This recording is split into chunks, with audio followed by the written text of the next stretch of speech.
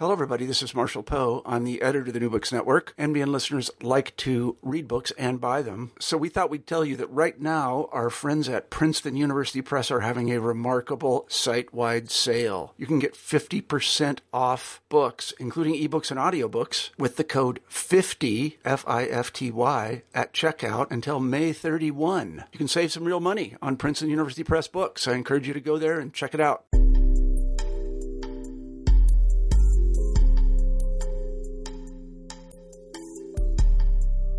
Welcome back to the New Books Network Gender Studies podcast. My name is Taylor Fox-Smith and I have the pleasure today of introducing Assistant Professor Gregory Mitchell, author of Tourist Attractions, Performing Race and Masculinity in Brazil's Sexual Economy. Moving through the saunas of Rio de Janeiro to the Amazonian eco-resorts in Manaus and the candomblé religious ceremonies of the Afro-Brazilian city of Bahia, Mitchell's intersectional analysis of the performance of masculinity explores sex as an epistemology, a way of knowing, capturing the individual experiences and identities of male sex workers and their transnational clients.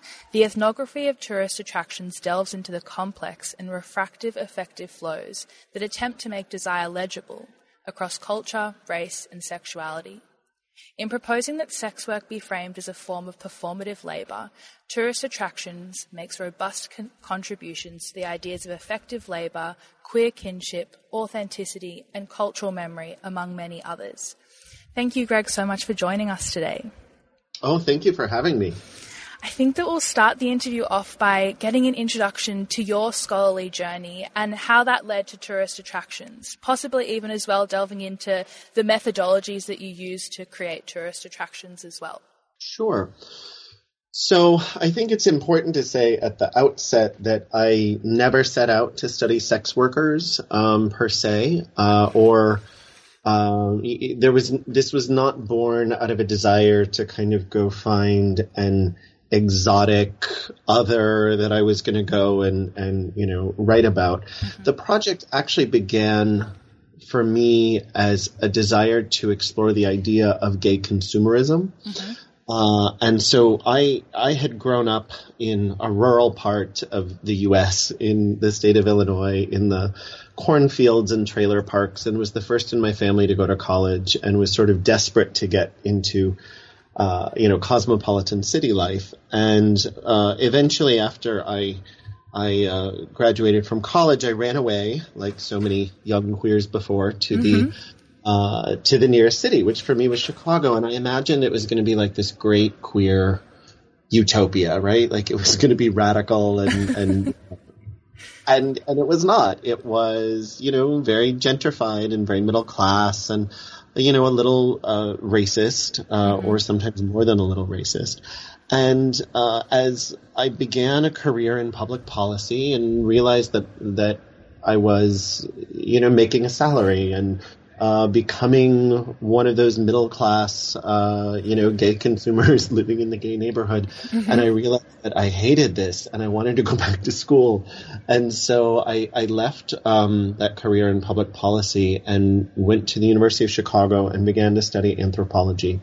And I said, well, I want to study this phenomenon of gay consumerism because somehow gays went from being this reviled consumer demographic that no one wanted associated with their brand.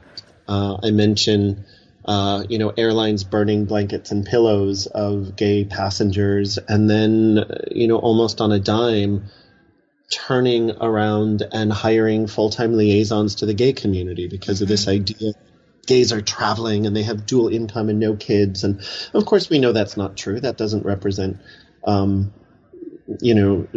experiences of certainly lesbians and trans people and many queer people of color, but this small segment of white gay men comes to stand in. And so I said, well, I want to write a critique of this and learn about this. And so I began to look into gay tourism, and my advisor said, well, where do the gays go? And I said, I have no idea. And so I asked, Google, right, as one does. Yes. And I realized, Mykonos, wherever that is, Ibiza, wherever that is, and Rio de Janeiro. And, my advisor said, Greg, no one is ever going to give you money or grants or a job to go study gay men partying in Mykonos and Ibiza. And he said, but maybe Rio de Janeiro. And so he said, go down there for a summer, start taking Portuguese classes, start talking to these tourists and find out why they're going there. How did this destination become, this top travel destination? Are there advertising campaigns? Is the government doing it? And long story short, well, I suppose it's too late for that, but I got there and I looked around and I realized that there were all of these, gringos, these foreign men, with these beautiful Brazilian guys on their arms. And I went, oh, I know what this is. Yeah. And this has nothing to do with, some advertising campaign or a marketing, focus group. And so that was the birth of it. And as I began to talk to those other tourists, and eventually, as my Portuguese got better, to talk to the men who are known as garotos de programa or rent boys, literally program boys, I began to become fascinated by comparing their perspectives about how was each side of this commercial exchange making sense of the relationship of questions of race and desire and nationality, and how were they managing to make those ideas that they had intelligible across cultural differences. And that's where I really had to turn to the idea of performance, of racialized masculinity. And that is essentially where the project came from. I'm going to pick one word out there just at the end of that, which was exchange, because I think that the first chapter, we not only have the literal exchange between two men that you were speaking with, both of whom worked in a sauna, a space that I will get you to explain later on to the listeners. But there's this exchange that you're observing between two men, and they discuss this double life that they've created by lying to their mothers about their job, but also this duality experienced as a heterosexual man navigating the desires of a homosexual client, another dynamic I'll get you to explain too. They talk about how their experiences of embodying what they perceive to be a viable masculinity, both commercially and sexually, everything from how they maintain an erection to how they please a client who craves affection. And this is the chapter that really sets up these two core concepts of affect, with an A, and labour, and how these shape that performance of masculinity. I think using the word exchange and this space of the sauna, as well as this conversation between these two gentlemen, would you be able to explain to us this idea of performative labour as it plays out in the social choreography of a sauna, and then possibly talk to us about how you relate that to culturally specific effects in that transcultural part of the performance? Sure. So I think we've become, at least in certain progressive circles, used to the idea of sex work, right? The notion that there is sexual labor. Marxist feminists have given us that framework. Carol Lee, coined that phrase in the 70s.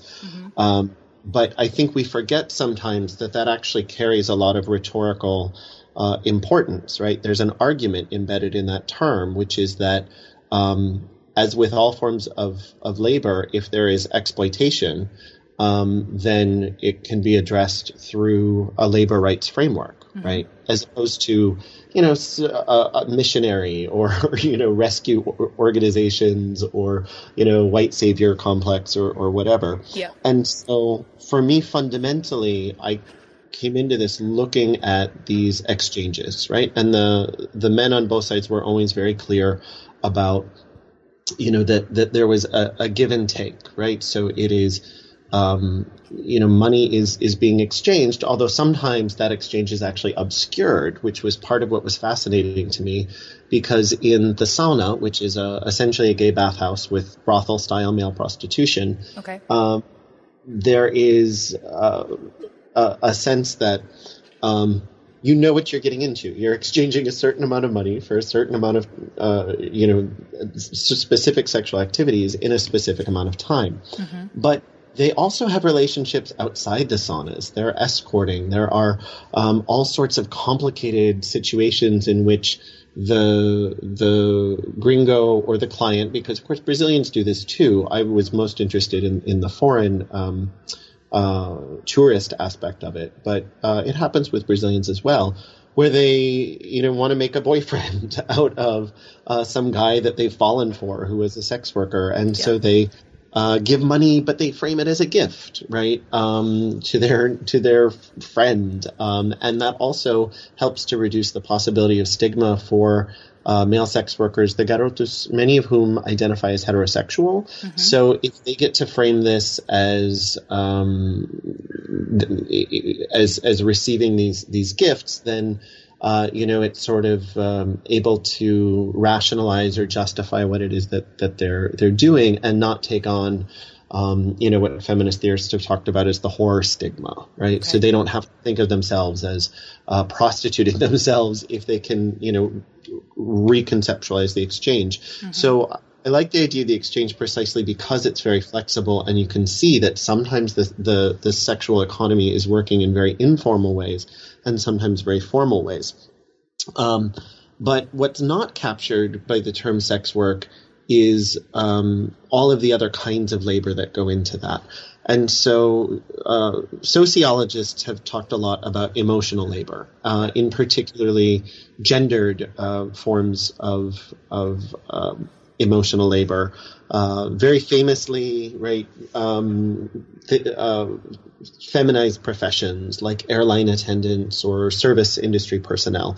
There is a lot of emotional labor that is expected, particularly of those kinds of professions. Mm-hmm. But then more recently, people coming at it more from queer theory and literary theory began to talk about affective labor, and to talk about affect as being something that's a little more different than emotion, right? Mm-hmm. They're thinking of these as these very pre-individual, pre-conscious responses that are kind of welling up from within, one's being. And it's not the language of psychology. It's not the language of emotion.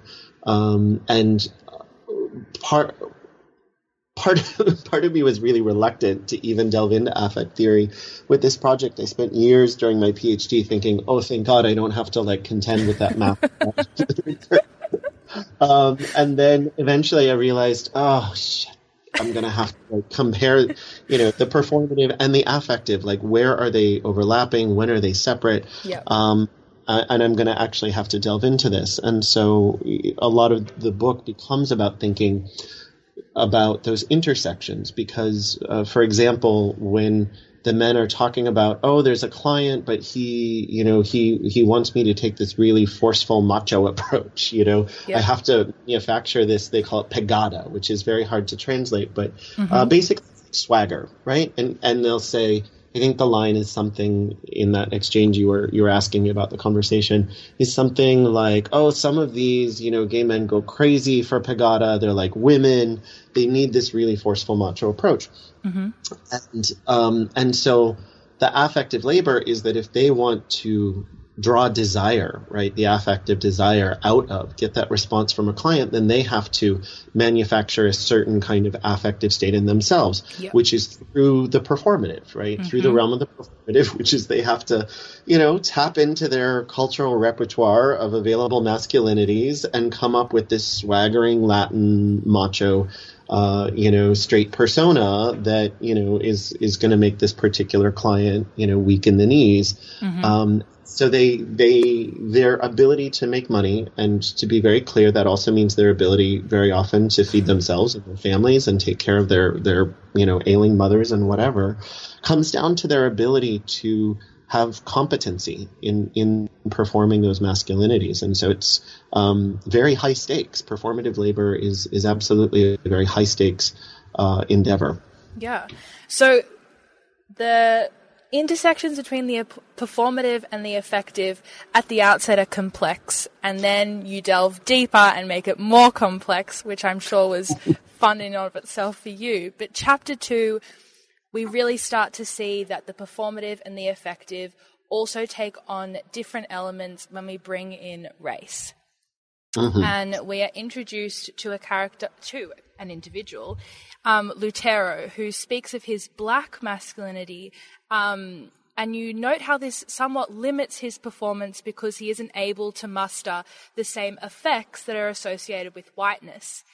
So this chapter is titled Typecasting and brings in that racialization of performance, but also the expectations and ideals that the gringos, the foreign tourists, bring to these exchanges as well.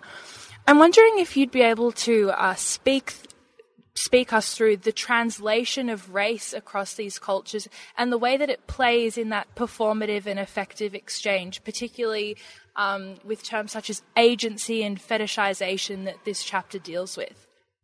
Mm-hmm. So let me take this in a somewhat circuitous fashion. Okay. In that I think it's important to kind of think about how affect theory and performance theory have been able to take up the question of race, or sometimes have failed to take up questions of race. Part of my frustration with affect theory, and I hope I don't offend the affect theorists out there listening, but so much of that was coming from literary theory and people who didn't necessarily always have to deal with ethnographic data and, the kind of real lived experiences in the moment, right? Dealing with these flesh and blood people sitting before them in, an interview, for example. Mm-hmm. And there's a strain of literary theory and queer theory that didn't do a very good job with questions of race or racialization. In fact, the body itself kind of becomes so ephemeral in some of that theory. There are affects bouncing around the room, or bodies become, these kind of congealed affects, and, it's as if the body barely exists anymore in some instances. Mm-hmm. And then at a certain moment, I feel like queer of color critique and queer of color critics, largely scholars of color, really begin to take affect theory and make it do the work of critical race theory in really important ways. And they don't let the body drop out in the same way. So you have people like Jose Munoz, who has a wonderful essay, Feeling Brown, where he talks about race as a kind of affect, right? And he talks about whiteness as sort of a depletion of affect, and so people start to really get better about thinking about affect and performance in ways that allow the racialized body to still exist. And so for me, that was kind of the vein that I wanted to work in, and certainly my advisors at Northwestern when I was in grad school, E. Patrick Johnson was my PhD supervisor, and he, edited the book Black Queer Studies and wrote, many books and articles on queer of color critique. So I was trying to work within that vein of scholarship. And so where that led me in the case of, for example, trying to interpret this interview and this exchange that I had with this man who I call Lutero in the book, who is a very dark-skinned Afro-Brazilian man. And in Rio, the tourists, the clients in general, are not there for dark-skinned black men. They are there for this kind of idea of, this brown or light-skinned Latino man, maybe mixed race, but certainly not dark-skinned Afro-Brazilian men. That's different up in Bahia, and maybe we'll talk about that. Mm-hmm. But in Rio, if somebody like Lutero was going to get a client, very often it's a client who specifically has a fetish for dark-skinned black men. Okay. And certainly that was his experience. And so he was very frustrated with that, because on the one hand, he felt objectified and fetishized for that. And he also felt discriminated against because, he would approach clients, and a lot of them would just say that they weren't interested in him because he was black. And so there is a lot of racism, and people think, of course, that racialized desire is, I shouldn't say people. People feel all sorts of ways about racialized desire.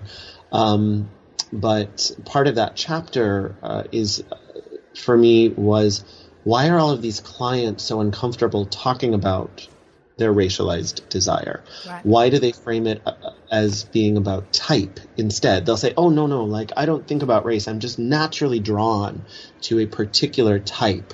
And they'll talk about type as if it's race neutral when clearly it's not. You know, they'll talk about, hair color or eye color. Well, of course those things are racialized. But they're very uncomfortable with the idea that their desire is actually race-based, even though I would argue that it's not necessarily a bad thing, and in fact, all desire is racialized.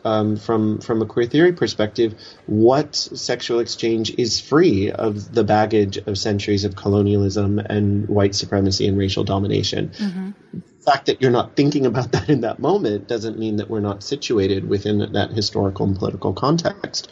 So,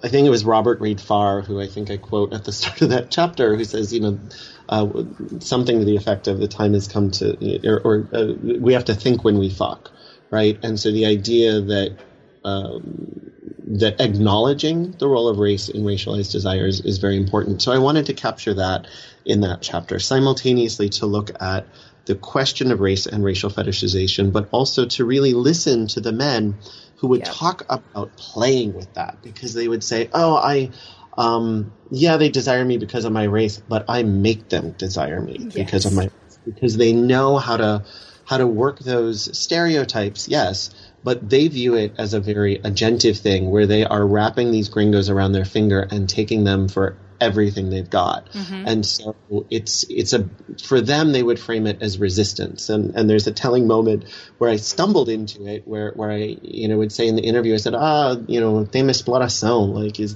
there's exploitation, assuming that they would understand that question to mean, are you exploited? And they would always say, oh yeah, there's so much exploitation. I exploit these clients so much. And after the first time, I realized, I think I should ask this question every time, and I should always ask it in that way. Yeah. And every single one of them read the question in that way. So certainly there's exploitation, and, Lutero's case was not a happy one in terms of his experience of prejudice and fetishization. Mm-hmm. But there is also these very powerful moments where the men absolutely claim agency over it and turn it to their advantage, and would be very offended, by some academic coming along and telling them that, they're exploited in this situation in that kind of, outright way. Yeah. Well, I hope you don't mind if I actually jump us to chapters 5 and 6, the chapter about eco-sex and the black sexual pilgrimage to Bahia, because I think what I'd love to expand upon what you've just speaking about then is this idea of thinking when we fuck. And I think that what chapter 5 and 6 do is they take that thinking, is what you do in chapter 5 and 6 is you take the idea of thinking and also incorporate memories and the ways in which cultural memories can manifest in these particular exchanges. And by exchange, I not only mean in the sexual economy, but also in the tourist economy. So the act of going to Brazil for a particular experience.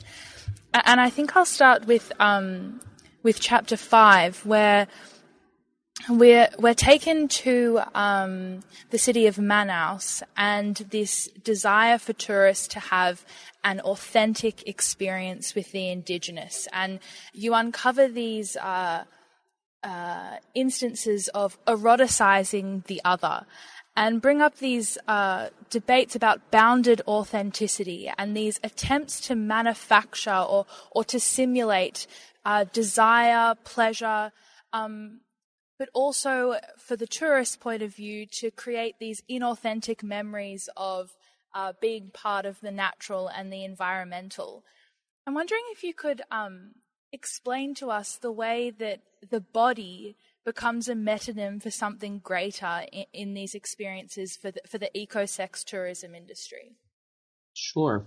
So I should probably begin this response by making sure that I'm forthright in saying that there is not as much sex tourism, particularly gay sex tourism, up in the Amazon. A few people have express, I don't know about incredulity, certainly not about, the validity of the work itself, but they say, really? Like, does it warrant a whole chapter on, this connection between sexuality and ecotourism? Like, is there enough of an industry there that it justifies including it? And part of why I wanted to include it is that in Brazil, all of the scholarship on race and all of the kind of mythologies that Brazilians themselves will refer to when they talk about race refers to this racial triumvirate, that Brazil is a racial democracy that is built on the figure of the Indian, the white man, and the black man, and all of their many different racial categories and ideas stem out of various permutations and combinations of this triumvirate. And so it's very, very hard to write a book about race in Brazil in a serious way unless you contend with the question of the indigenous. Mm-hmm. And so that was why I wanted to include it, not because, there are, the thousands of gay tourists up there that, there are in Rio. But it was nonetheless important to me to do that, even though it was a smaller sample. So what I wanted to do there, and I sort of stumbled into it because it wasn't until I was walking around up there and somebody propositioned me to go on some, eco tour. Mm-hmm. And I said no, and then he said, well, do you want to buy Indian pussy? And I was like, what? I was interpolated, right? I was being hailed as both a first an eco tourist and then a sex tourist, right? Mm-hmm. So I thought, oh, okay, well, maybe I should explore this further. And then I began to see that there are actually instances of kind of packaged heterosexual sex tourism. But then I said, well, where are the gays here? Like, what is their relationship to the homoerotic and this question of authenticity? And I realized that, there are these ridiculous eco resorts, one in particular, which is like a Disneyland, crazy simulacrum of like what you imagine the rainforest to be, built in the actual rainforest. It's got a landing pad for aliens. Like honestly, the billionaire who built it really believed that aliens were going to land, and so there's still a landing pad there. The conservation center was just a place for golf carts to reside. Not that there's a golf course, but they ride the golf carts all around through the jungle on these trails. So it's just a ridiculous place. But it's a huge moneymaker, and so I realized, though, like they had just had this big gay party and they had imported these gay go-go boys to come in from Manaus and took them by boat out there for this big gay pride thing. One of the big tour companies in town is run by a gay owner. So there was enough there that I was like, oh, this is really interesting. And so then the more I would kind of talk to tourists and visit the gay saunas, and there was an organization there devoted to male sex workers called Garotos da Noite, or Boys of the Night. And so I said, well, there is enough here that I really want to explore this. And what I realized was that the tourists, not only the gays, but all of the eco-tourists in general, had this idea that they wanted to see the rainforest like before it was gone, or they wanted to have this very authentic experience. So they wanted to take pictures of Indians, but the Indians had to be naked. Because if the Indians had, a Coca-Cola t-shirt, then like they weren't worth photographing or putting, on Facebook. And so they would take all these photos. I actually had a file folder at one point on my laptop called my Naked Indian Friend and Me, where I was just collecting all these photos, which of course for copyright reasons I couldn't use, mm-hmm. where tourists were putting all these things on Flickr and Tumblr and whatever, of photographing themselves with naked indigenous people. Oh my God. And right, and yet they imagine in retrospect that this experience is somehow beneficial to the environment, right? That they went to the Amazon, they did the ecotourism, and the ecotourist industry, the kind of mainstream part. There is a really good, valuable section of the ecotourism industry that I think is doing phenomenal work, but a lot of it, and I would even say perhaps the majority of it, is peddling in this idea of authenticity and selling tourists on this idea that somehow if you come and have these experiences, quote unquote authentic experiences, that somehow you're saving the rainforest. And it's a ridiculous proposition. But I wanted to argue in that chapter that there's an erotic element that is undergirding a lot of those ideas of authenticity. Yeah. The kind of titillation of it. And I think that has not really been fully examined or explored by scholars other than a handful of, feminist, film theorists and so on, Trinh Minh Ha and those sorts of people who have, really thought about the kind of ethnographic gaze that happens, gaze, G-A-Z-E, there. And so at any rate, that was why I became interested in this idea of kind of misremembering your tourist experience as somehow being positive and helpful. And I think, maybe an even better example of that outside of Brazil right now is Cuba, right? Think of all the people who are rushing madly. Perhaps not in Australia, but in the U.S., now that the embargo is up. All these people want to rush in there, and it's like, I have to see it while it's still authentic. Right, as if the Cuban people are trapped in amber, and as if they wouldn't still be authentically Cuban, come next month or whatever. So the idea, though, that somehow your tourism is like good for the people being toured, is a problematic notion that I think is really rooted in colonial narratives and ideas of travel. I think that idea of that the travel is some kind of, benevolent force that we're able to enact upon another country is dealt with in one of your chapters. You look at the relationship between sexual tourism, economic processes, and civil rights. And at the outset, it seems conceptually rich, almost to the point of disorienting. But the way you put it really makes you question the way in which we impose our missionary somewhat perspective on the way that tourism can enlighten people or can give us some kind of authentic experience.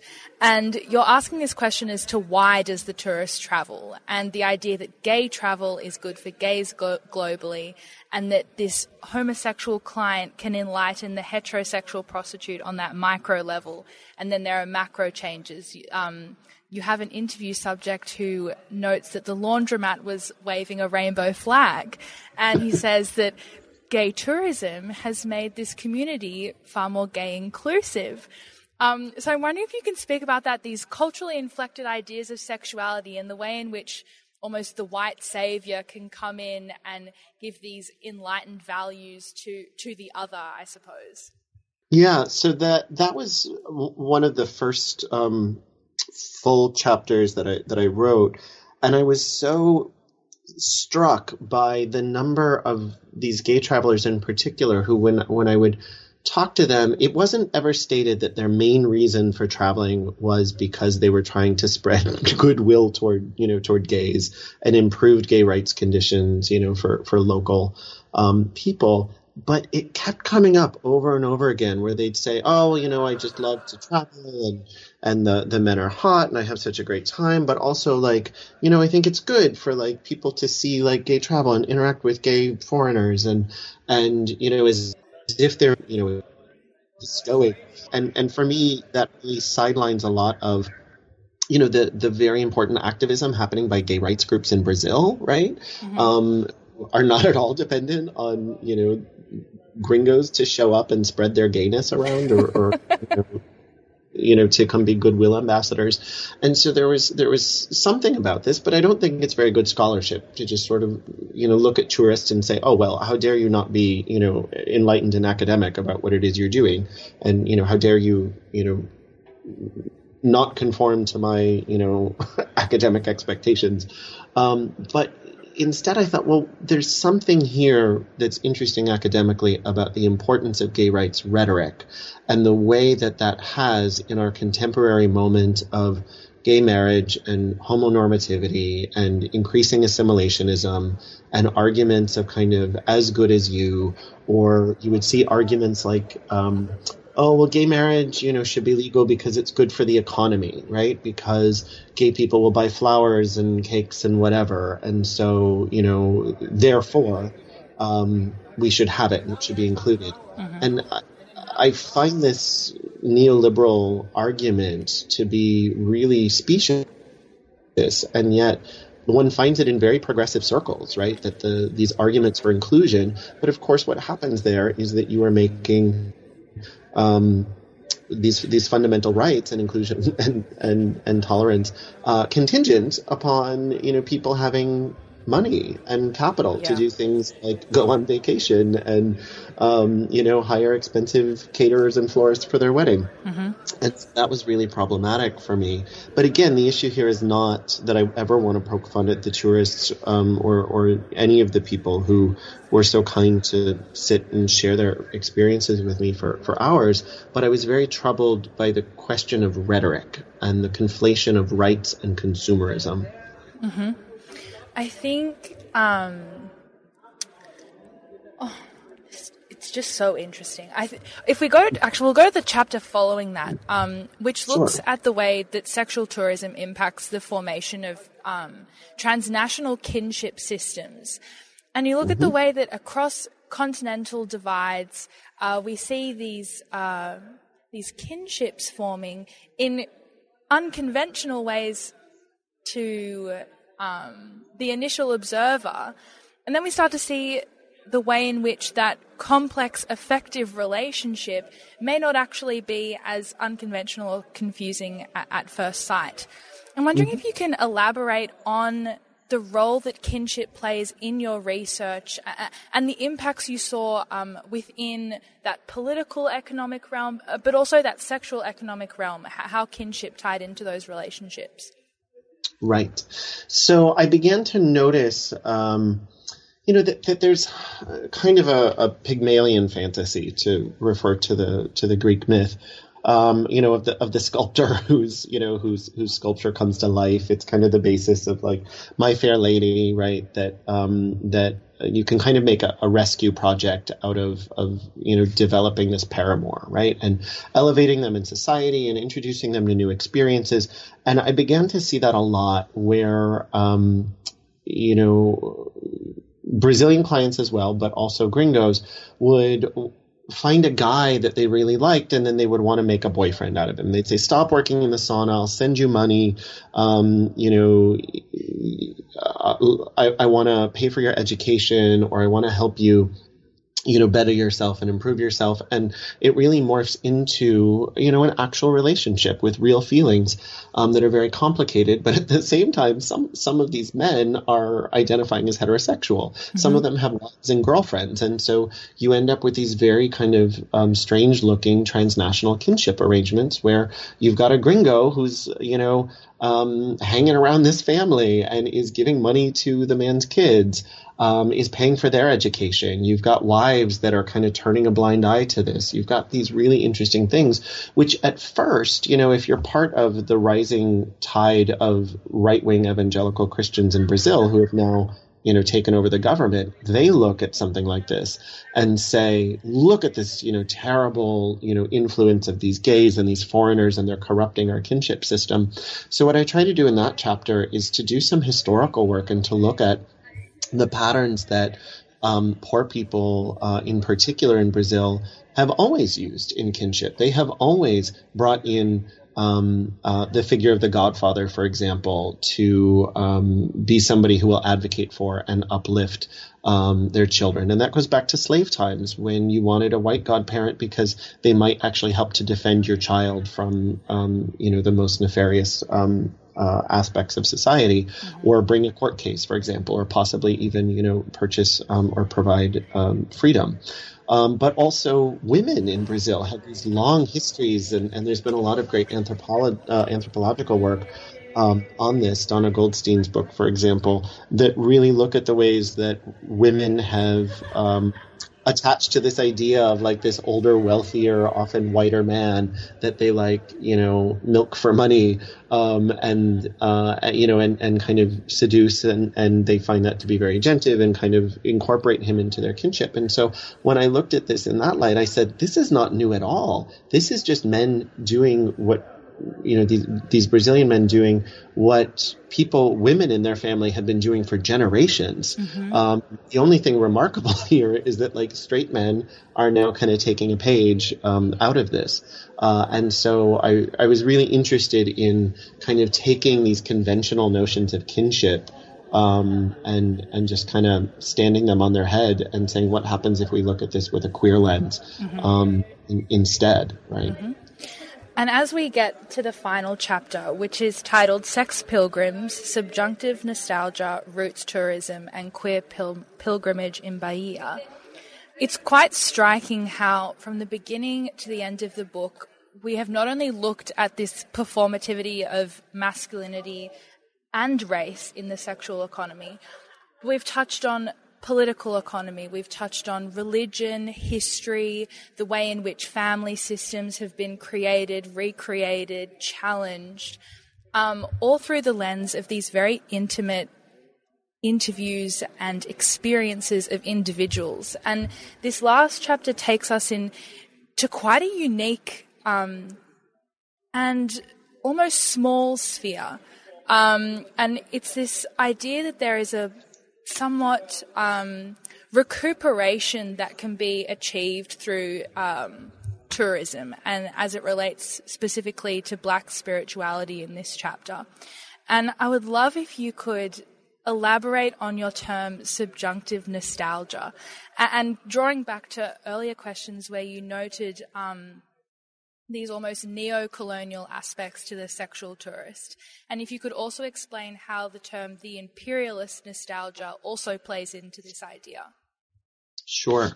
So imperialist nostalgia comes from Renato Rizaldo, who sometimes many years ago was writing very, very angrily. It's a wonderful essay about, these ideas of things like, he cites The Gods Must Be Crazy, Out of Africa. Out of Africa is a perfect example, because you get these sort of white colonial figures, right, who are there, but they're kind of benevolent. They're providing jobs and running the plantation and whatever, and they're like good friends to the natives. The natives used to be, before colonialism destroyed them, right? Mm-hmm. as if the agent of imperialism, right, as if the white heroes of those novels and films and so on are not actually participating in the colonial domination, right, in question. And so you can certainly think of certain aspects of tourism, and we see this pattern over and over again, where a tourist destination becomes, kind of the hot place where people want to go, and then people go there and they complain that it's too touristy, and then they have to go, somewhere else, right? So again, Cuba comes to mind, but certainly, you could think of that in any variety of areas. We could also think about other forms of imperialism if we wanted to think about gentrification, for example. Think of hipsters taking over the neighborhood, and then they complain when all the mom and pop restaurants close up and complain that it's, getting to be too mainstream. So it's that kind of cognitive dissonance, right, that drives imperialist nostalgia.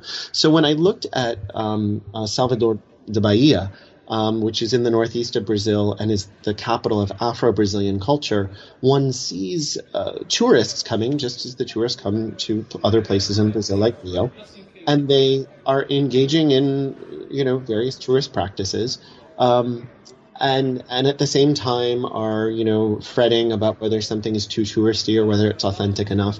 But a lot of these tourists are African American tourists specifically, both straight and gay, not all there for sex.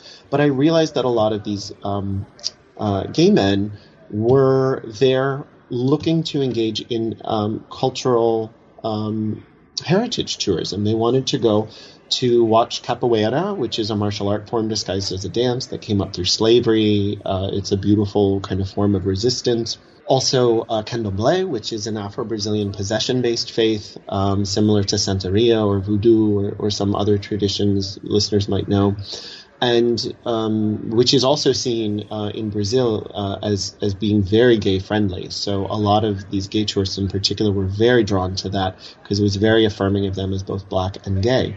And so I was very interested in this, and I said, this is not imperialist nostalgia. There's something else here, but what's happening here is not colonists getting nostalgic for some prior state of authenticity, but rather imagining some kind of what if scenario, some kind of situation of, how do they connect to this place, right? What if their ancestors, having been, rent apart by the horrors of slavery, what if they were put on this boat as opposed to that boat? What is their relationship to blackness in Bahia, and how can they kind of access that? And that, I realized, was much more kind of subjunctive was the term that I put on, right, to take the grammatical term, because it expresses hope and, conditionality and possibility. And so I was very interested in that.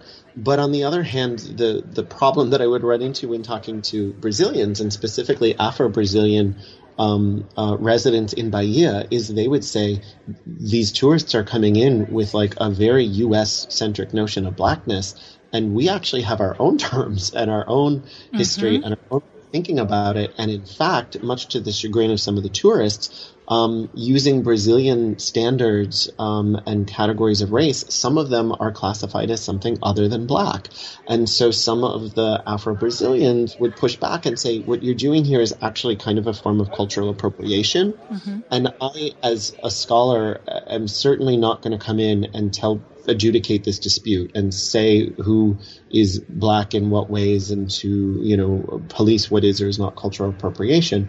That is certainly not my purpose in that chapter. What I wanted to do in that chapter, though, is say what's really interesting here is that if we look at this overlap where there are these tourists who are saying sexuality is one form of experiencing this culture, and they want to go there and they want to take in all these cultural things, but they also want to have romance. And so they would often, in the informal economic way, it was much less about brothels and so on, and much more about picking up one of these guys on the beach who's selling, whatever tchotchkes on the beach. And very often those men are sex workers, make most of their money not from the sale of whatever. That's just a way of making contact with potential clients on the gay beach. But then, having this whole kind of experience that they feel is very authentic of hang out with this guy, go, through the various neighborhoods, go take him, out to eat, and then he'll also, take you to look at capoeira and to experience candomblé, and that is, very different in terms of sex tourism. Sex tourism has such a pejorative connotation. And I said, actually, this is kind of a pilgrimage, right? And it's an incorporation of sexuality into that pilgrimage. And as long as it's not being done in an exploitative way, then I think that there's something really interesting there to say. How can we think about the complexities of cultural heritage tourism and really value that these men are finding queerness and in their search for blackness, even though there are some elements that are sometimes troubling about asking these black Brazilian men's bodies to kind of stand in metonymically for Africa, right? That they are somehow expected to do some kind of symbolic work, right? That, again, performative labor is something to wrestle with, but certainly my purpose there isn't to condemn it, but I think has been very little remarked upon because a lot of the sexual economies literature assumes that the tourists are always white. And in that particular case study, it was a minority that were white. There are Italians who go there in great numbers. And in a longer book, it would have been really interesting to kind of compare because they're definitely up to very different things in terms of how they experience it. But for the African American men, there was something really kind of powerful and poignant about the way they were taking notions of pilgrimage up into their experiences of Black diasporic, ethnographic fantasy and lived reality. I think at the end of each chapter, as a reader, I just kept coming back to this re-envisioning of sex as something so much greater than a commercial exchange here. It is certainly a medium and a vehicle and a conversation for knowing not only more about themselves, but about a place and a space and a time. And I suppose you said there if there was a longer book that it would have been fascinating to look at the way that Italians were engaging in not only the sexual economy but the cultural economy of Bahia. What is next for you in your research? What are your upcoming projects? Yeah, so I am well into the next book. As I was wrapping up the epilogue work on this one, I suppose it was about 2012 or so, 2013, it became clear that Brazil, was hosting the World Cup in 2014 and the Olympics in 2016. And I began to see a lot of on the heterosexual side, I began to see a lot more raids by police of heterosexual venues. I began to see physical violence, rape and sexual assault happening in increased numbers in Brazil. And so essentially I switched over and started working on the heterosexual side of the equation, specifically around these big sporting events and looking at how under the guise, very ironically, of human rights and even of women's rights, where these foreign groups, a lot of evangelical Christians, a lot of anti-prostitution feminist groups, neoliberal business developers, police and state, security folks would say, the journalists are coming, the foreigners are coming, this is a perfect opportunity to go in and take these blighted areas that are historically red light areas and, close down these venues and make everything nice and gentrify them and build this up. Mm-hmm. And of course, what these well-intentioned, saviors don't realize is that telling the Brazilian military police to go and clear a red light district is not going to end in a positive situation for human rights, and in fact, sometimes results in systematic rape and torture of the women.